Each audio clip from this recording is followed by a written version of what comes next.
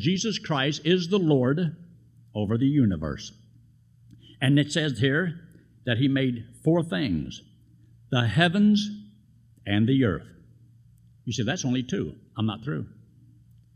Visible and invisible.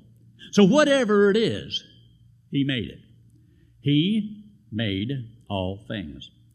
And you'll notice also there's four other things that the Bible talks about, so that if you think He's lacking in anything and He doesn't know everything about everything, it says also in the last part of verse 16, whether there be thrones or dominions, principalities or powers, the things that you can't see, the different so-called levels of intelligence that might be out there because of the people that were teaching things, like, there's a mysterious knowledge out there, and you got to have these angels reveal things to you. And Jesus doesn't know it all, and so He is just one of the mighty angels, and there's so much more knowledge to get you away from Christ, to get you away from the Bible, as though there's somebody's going to come along with this extra knowledge, extra wisdom, to make you wiser than what the Bible can do.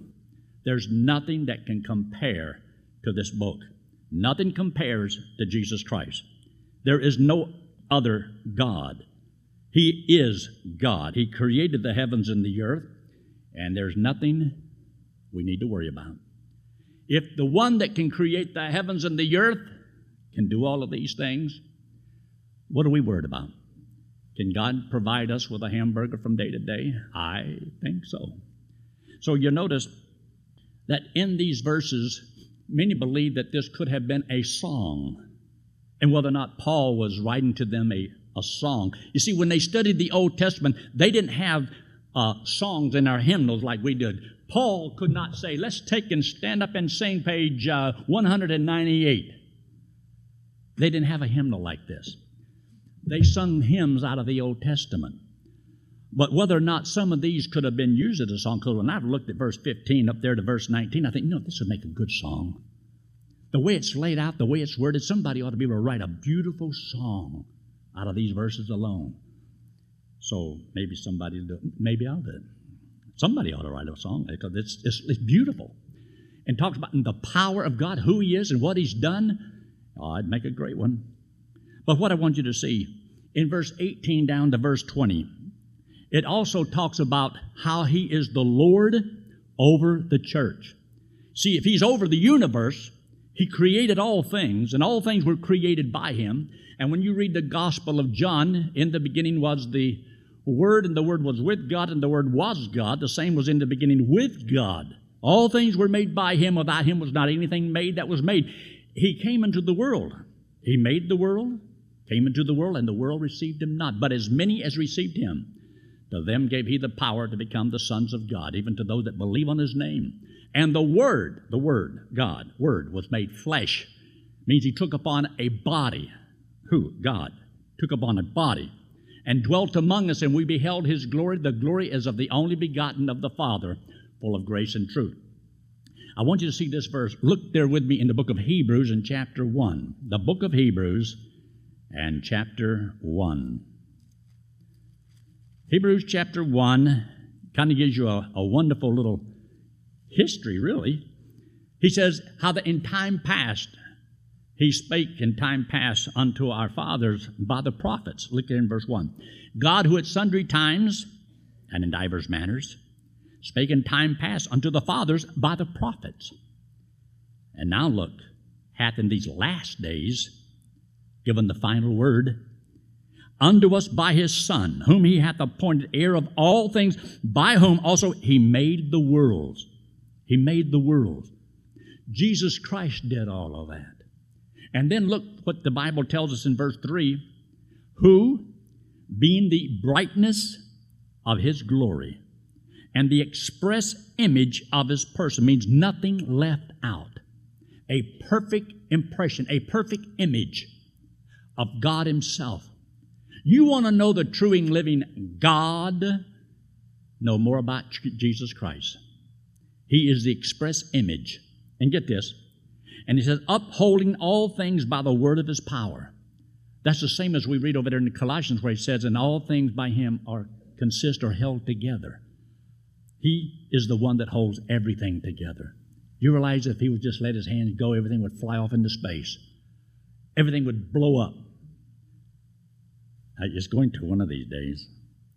But he says here in the last part of verse 3, when he had by himself purged our sins, sat down on the right hand of the Majesty on high. So Jesus Christ, who was God in the flesh, came into the world and by himself paid for our sins, came back from the dead, and is seated next to the Majesty on high. This is the one that we read about and study about. He is the Lord. Go back now to the book of Colossians in chapter 1. Now, when you talk about how he made everything, and he has all power, and the Bible talks about so that he has the preeminence. See the last word there in verse 18? The preeminence means there's nothing over him. There's nothing better than him. He is what we need to know and what we need to understand. But I wanted you to see there in verse 18 because he is also the Lord over the church. If he is creator of heaven and earth and has all this power, can't God do anything he wants to do? He ought to be able to do whatever he wants. He's God. So God, in his sovereignty, has chosen to give man a free will. And he did this by making a payment for the sins of the whole world so that anybody, whosoever, would voluntarily choose to trust him would have everlasting life. And there's those that will not trust him, will not believe it, will not accept it. But God has it on a level that anybody can have it, even a little child can understand because it's free, it's a gift. But before we get there, understand this. These verses are going to talk about the word reconciliation. But you see, to be reconciled, there has to be a problem. I mean, usually a man and wife doesn't, reconcile until they have a problem. You got to have a fight, knock down, drag out. And then making peace. It can be a lot of fun. But there has to be somebody who takes the initiative to heal the wound. So as you read these scriptures, you'll find that the Bible talks about what Christ has done for us. The body of Christ, the body of Christ. Well, this is something new, something different. But it's dealing with the subject that God taken believing Jews and believing Gentiles and bringing them together. Naturally speaking, the Jews hated Gentiles, Gentiles hate Jews.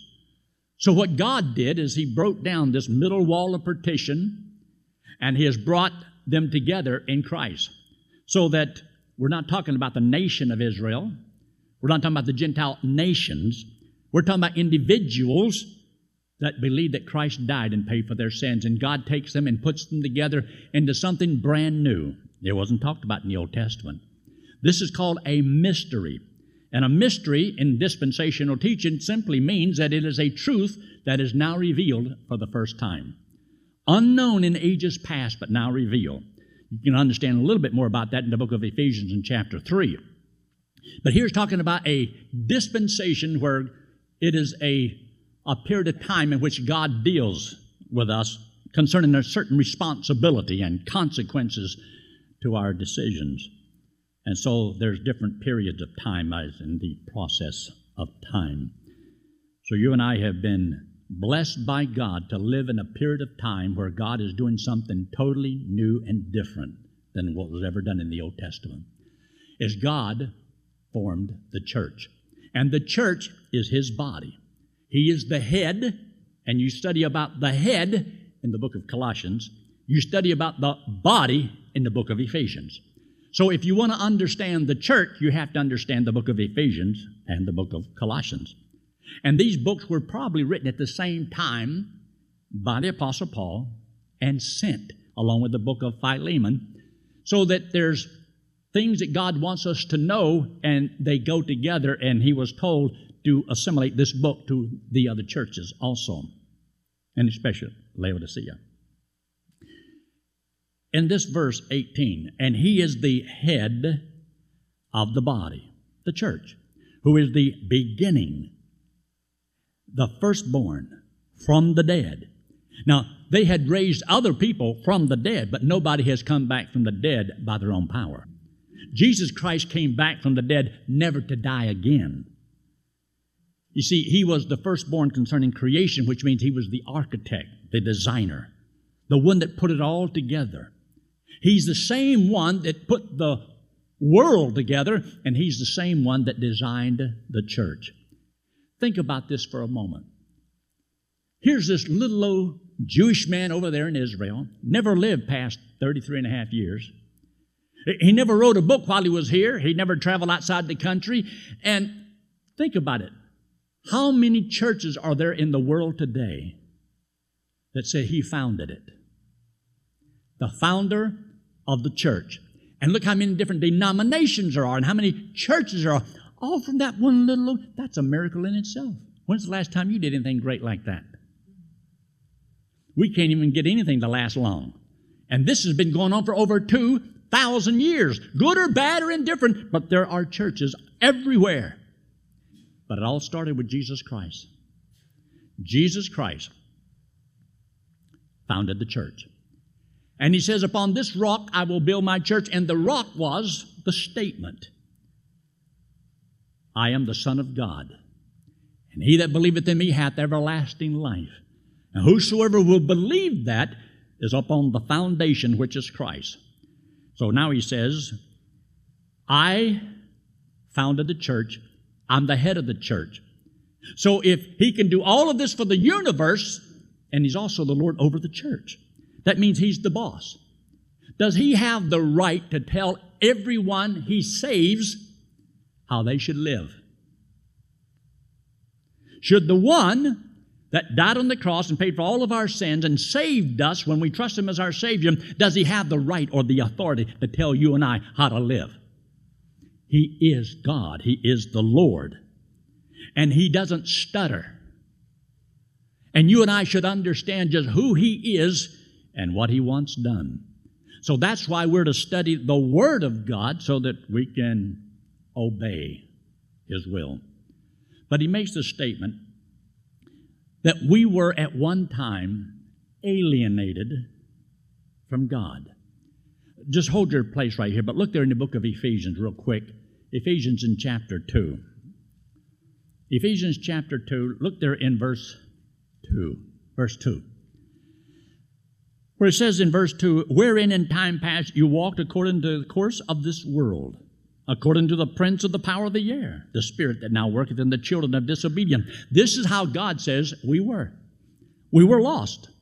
And when he says you walked according to the course of this world, it means you did your own thing. You wanted to go your own way. You were rebellious. Everybody's naturally rebellious. And it says you had within you the spirit of disobedience, the spirit of rebellion. And you got that from the prince of the power of the air. That doesn't sound very good, does it? And then he says there in verse 3, among whom also we all had our manner of life, our behavior, in time past in the lust of our flesh, fulfilling the desires of the flesh and of the mind, and we're by nature the children of wrath, even as others. We were just like everybody else. That's the way we are. That's our first birth. That's how we were born into the world. That is why we are enemies of God. See, God is perfect. Man is not. And because of our sins, well, we become an enemy of God. And God says in the book of James in chapter 4, any man who loves the world is an enemy of God. Why? Because God says in his word, one of the laws, thou should love the Lord thy God with all thy heart, mind, body, soul, and strength, and thy neighbor as thyself. But everybody loves themselves. They love the world, the lust of the flesh, the lust of the eyes, the pride of life. So God says, you are my enemy. You're for everything I'm against. So, we got a problem. So, how are we going to solve this problem? Remember, reconciliation is not God changing so that we can have peace. Reconciliation is God changing us so that we can have peace. You see, we're the ones that needs to get right. God was already right. God hadn't done anything wrong. God's never wronged you, never wronged me, never wronged the world. He's perfect. Well, where's the problem? It's with us. We are the problem. And therefore, he came into this world to reconcile us back to him. What He has to do is all these sins that separate us have to be paid because He has a righteous law that must be fulfilled. He can't just forgive you. It has to be paid because of His righteousness, His holiness. It demands the death payment. So we've all sinned, and therefore we are all condemned. Now, go back there to the... Well, let me just show you this verse. Look there in verse 4 where He says, but God. That's the way we work, but God. Get this. Rich in mercy for His great love, wherewith He loved us. Why would He do all of that? Because of His great love. Because He loves us. That's why He does what He does. Can't explain it. I don't know if you can explain love. I mean, a boy meets a girl. Oh, I love you. What do you mean? I don't know. I mean, we know you're supposed to, this down here doesn't do anything but pump blood. I love you with all my organ that pumps blood. This doesn't sound romantic, does it? Maybe you're supposed to say, I love you with all my mind. I don't even sound romantic. So that's why we say, I love you with all my heart. Well, I guess that sounds good, romantic. But anyway, as you get down here, God loves us. But God. See, we were enemies of God, alienated from God. It mentions this also in the book of Romans in chapter 5, verses 9, 10, and so on. It says that while we were enemies of God, Christ died for us. While we're enemies. Not friends, not while we were saints. But God commendeth His love toward us, in that while we were yet sinners, Christ died for us, paid our sin debt so that you and I could have eternal life. And I go back to the book of Colossians in chapter 1. And you'll notice here in verse 20, and having made peace. Well, how did He make peace?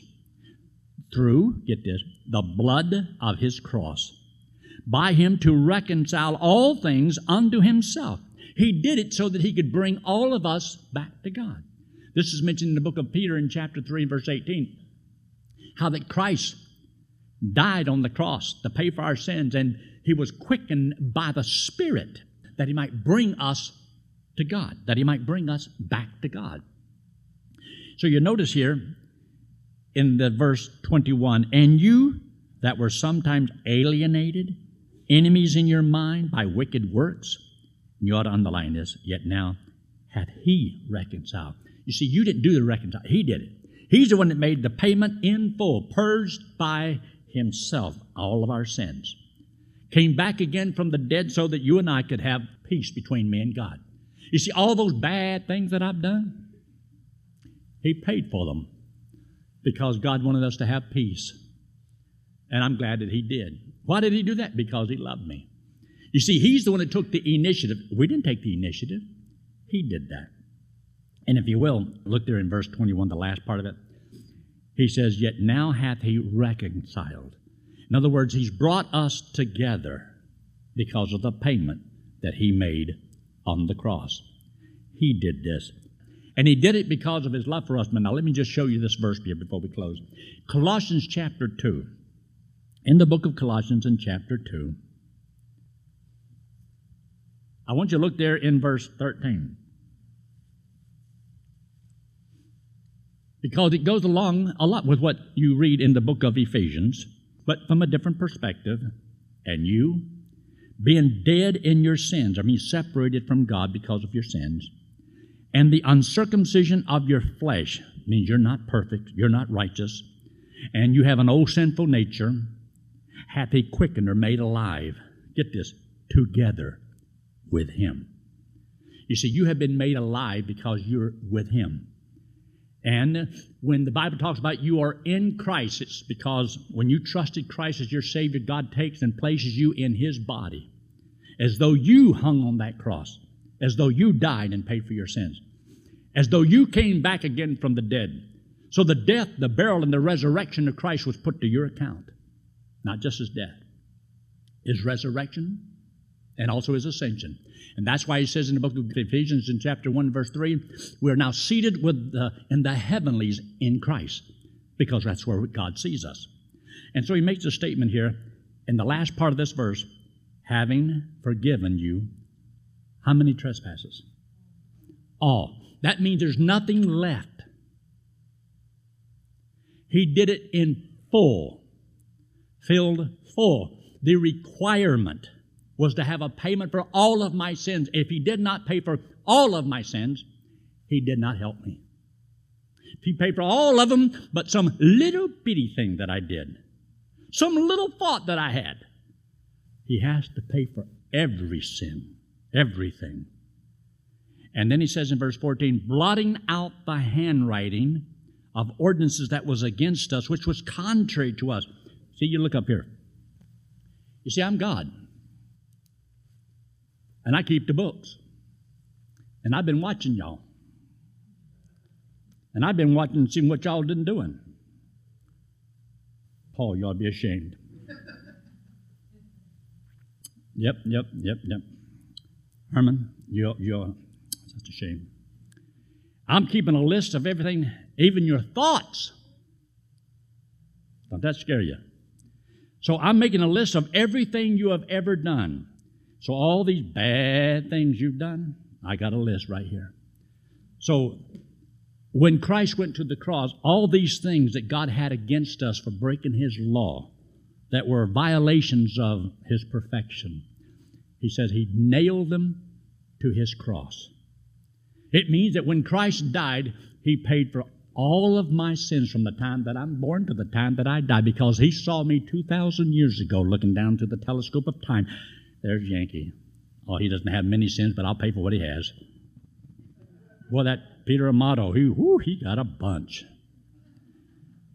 He died for all of them, and as he says right here, look in verse 14, nailing it to His what? Cross. When Christ died, He died for me. Who nailed Him to the cross? Yankee Arnold did. Oh yeah, he did it willingly. The Jews did it. The Romans did it. Everybody. But also, my sins nailed Him to the cross. Nailing it to His cross. And so because of the payment He made, you and I have the free gift of everlasting life. And He said He'd never cast us out and never lose us. That's why we celebrate the Lord's Supper. The Lord's Supper is a divine command. It's something God wants all of His children to do because of what He's done for us. We're to remember as we look back at what He did, what He's now doing in our life, and we're supposed to look forward to His coming again. So I believe He's coming back again. And because of that, see, it helps me to stay focused on things that are eternal. That's why in chapter 3 He makes a statement, if you be risen with Christ, then seek those things that are above. Set your affections on things that are above. Because you and I see we're different now. You trusted Christ as Savior. You're a child of God. There's so much God wants us to know because there's so much God wants us to do. Look up here. This hand represents you and me. This wallet represents sin. We all have sin on us. The Bible says God loves us, but He hates our sin. For us to pay for sin, eternal separation from God in hell. See, God doesn't want us to go to hell. I'll be honest, I don't either. Christ died to pay for my sin so that I could go to heaven. But you see, heaven is a perfect place. And I wasn't. So how can I get to heaven? God says you can't earn it. You can't work your way to heaven. This hand represents Jesus Christ. He's the Lord God in the flesh. He came into the world because He loves us. Hates our sin because our sin separates us from Him. So Jesus Christ, who had no sin, didn't have to die. He took all of our sins, paid for them on the cross, came back from the dead, and said if we would believe, He did it for us. He would give us as a free gift everlasting life, and we get to go to heaven on what Christ did for us. If I offered you my wallet and you accepted, you'd have a wallet. Empty wallet. If I offered you my Bible and you accepted, you'd have a Bible. If Jesus Christ came in here and offered you eternal life and you accepted it, you'd have eternal life. If it's eternal life, now this is a hard question, how long would it last? Forever. Well, if it lasts forever and all of your sins are paid, all of them, past, present, all of them paid, Where would you go when you die? To heaven. So can I know that I'm going to heaven before I die? Yes. I know I have eternal life. I know that I'm going to heaven. It's not because I'm good. It's because He's good. It's because of His great love. He loved us. He loves you. Will you trust Him to take you to heaven when you die? You don't trust this church. Don't trust the preacher. Whatever you do, don't trust the deacons. Don't trust anybody. Trust the Lord. Only the Lord. And He said He will save you and give you eternal life. Let's pray, shall we? Every head bowed and every eye closed, no one looking around. If you're here this morning and you've never trusted Christ as your Savior, would you just talk to the Lord? See, I can't save you. So no sense trying to trust me or this church. But will you trust Jesus Christ? He's the Lord. You can't make a mistake by trusting the only true and living God there is. Would you believe that He died and paid for your sins? And if you will trust Him right now, God said He would save you right now and give you the free gift of eternal life. Doesn't that make sense? Will you trust Him? If you will, I'd like to have prayer for you. And so I'm going to ask in just a moment, I'm going to ask you if you'll raise your hand. Raising your hand is just to let me know that what I said made sense. And you'd like for me to have prayer for you in closing. And I sure would. So anyone before we close say, yes, that made sense to me, and I'll trust Christ as my Savior. Just slip it up very quickly and put it right back down. Yes, God bless you, hon. I see that. God bless you, sir. I appreciate that. It's just a sign of good judgment. Anyone else before we close say, yes, that made sense to me, and I will trust Christ as my Savior. Anyone else? Anyone else? If you trusted Christ as your Savior, you don't have to do it again. But if you've never done it, don't leave without trusting the Lord. Our Father, we thank you so much for all you've done for us. We're thankful for the free gift of eternal life. We ask your blessings upon these that indicated by an uplifted hand that this day, this moment, they accepted Jesus Christ as their Savior. By doing so, they become your child forever, that you'll never cast them out and never lose them. And Father, we ask your blessings upon this church. We do pray especially for the Bible Line Radio Ministry. Father, there's people out there that can be able to give and support it, but Father, we have to leave that in your hands. And we just trust that your will be done. Thank you so much for this day. Bless each one in Christ's name we pray. Amen.